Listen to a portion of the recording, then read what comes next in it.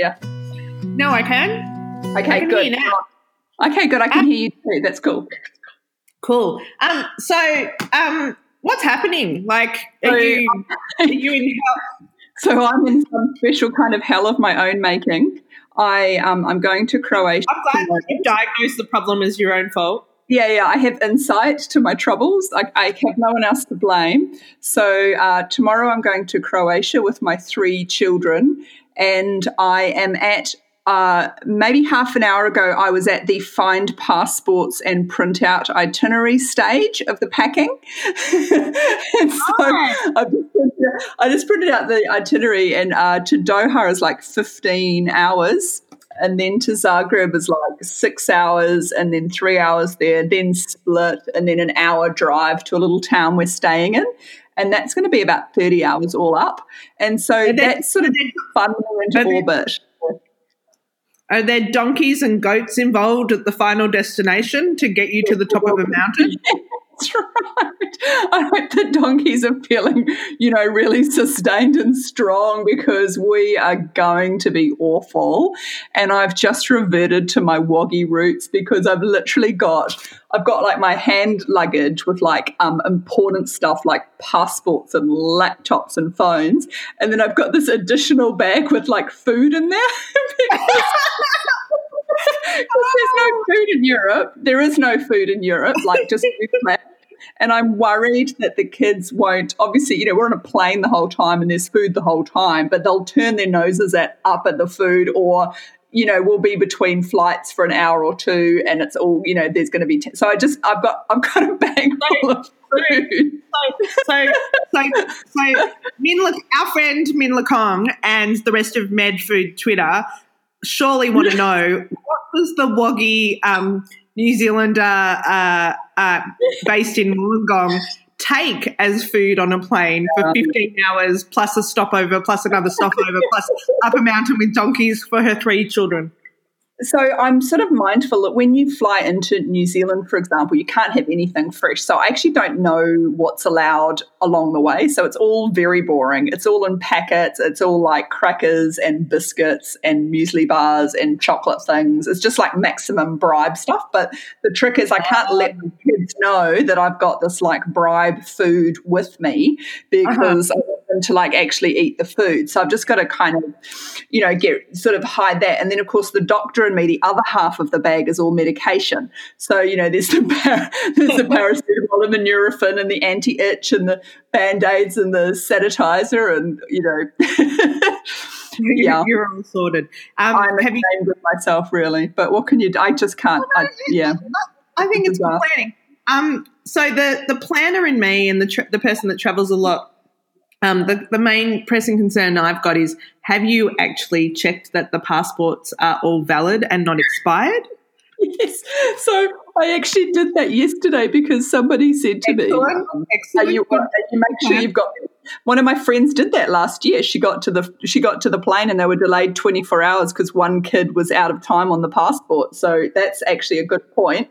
And the other thing I did, because I'm spinning out of control, I thought, I need a checklist. So I just before we started speaking, I was on. I just Googled, checklist for travel, and I got this like Uber checklist, which includes all this technology, including a drone. So the modern traveller is supposed to take a drone. Like, obviously, there's laptops. No, how would I make that up? Oh my God, that's just too weird. Seriously. Obviously, laptop and phone and headphones, and you need drones. And the guy sort of says, adapter. More importantly, you've got to make sure that you've got the right European adapter so that you can actually charge the phone with the charger. That's right. And before I came home, I went to BCF, which is boat camping and fishing, and went and bought the hand espresso machine. So, and I've got some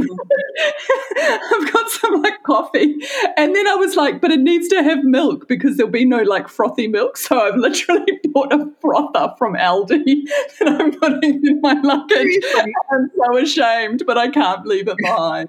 So you've covered, you are truly the Australian anaesthetist now. You might have the Kiwi accent and your heart might still be, a New Zealander.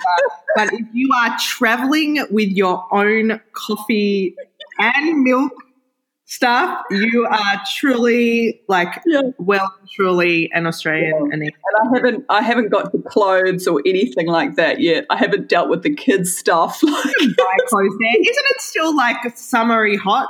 You don't need clothes. I think so. It's who needs clothes, right? It's fine. They can just be on the beach, whatever. I don't know, free range kids for a couple of weeks. It'll be fine. So is your husband going with you, or are you doing this trip solo? No, so just solo. So he's staying behind and keeping things ticking over. So he's going to enjoy watching a lot of cricket without anybody saying anything about it. And I'm just going to go with kids. To be honest, I'm not. They're kind of okay now. They're a lot bigger than they used to be. But it does, when they were little and I used to do sort of Sydney, Auckland all the time, it was quite hard because actually, it was easy in a way because it was all just like nappies and food, and you knew that for 3 or 4 hours you wouldn't have a moment to scratch. And this time it's like, they're a bit bigger now, and I might even be able to watch a movie or something. Imagine that. Oh my gosh, I'm not on A Star Is Born. I'm not going to do that again. Oh my God.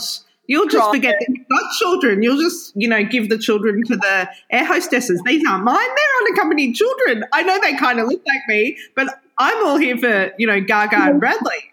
Oh, well, one of my friends said that it's a thing apparently to put yourself up in business and put the kids down the back as unaccompanied minors. That's a thing. And I was like, oh, that's a thing? Interesting. I don't know. My Waggy parents would never, ever do that. My Waggy parents have very clear policy of if we're up the front of the plane, you're up the front of the plane. If we're down the back of the plane, you're down the back of the plane. Yeah. My parents would have always been in the 65th day. That would be about it. So yeah, they've got ethics about that. It's good ethics, I think. Okay, well, I don't know if we're going to podcast while you're away. So have a really good trip and good luck with that packing. I hope you get to, I think you should just put a few clothes in there for the free range kids, or maybe they can pick out a couple of outfits for themselves. Yeah. What are your packing tips? Give me some packing tips because I'm absolutely in a flap at the moment. I think the first thing is if you're in a flap, then there's every risk that you'll just put everything in the cupboards in, and you should definitely not do that. So just pick one or two, 2 or 3 outfits, which means you're probably going to get out 5 or 6, and so then subtract. And layers. Surely at this time of year in Croatia, it's September, almost October. Surely you're just going to need some stuff that would work if it's hot and some stuff if it's a bit cooler. It's not going to get horribly cold. She'll be right. All right, so good. So I've got my coffee maker, I've got my frother, I've got my passports. I mean, you've got a credit card, you've got a credit card, and you've got family there. I'm sure there are shops. And if worse comes to worse, I could come with clothes in an emergency. I have not travelled enough this year. Another trip to Europe just to get you out of clothing trouble. That's a valid emergency, right?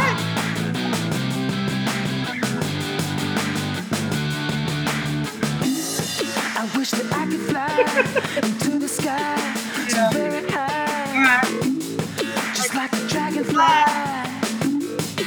Okay. Bye.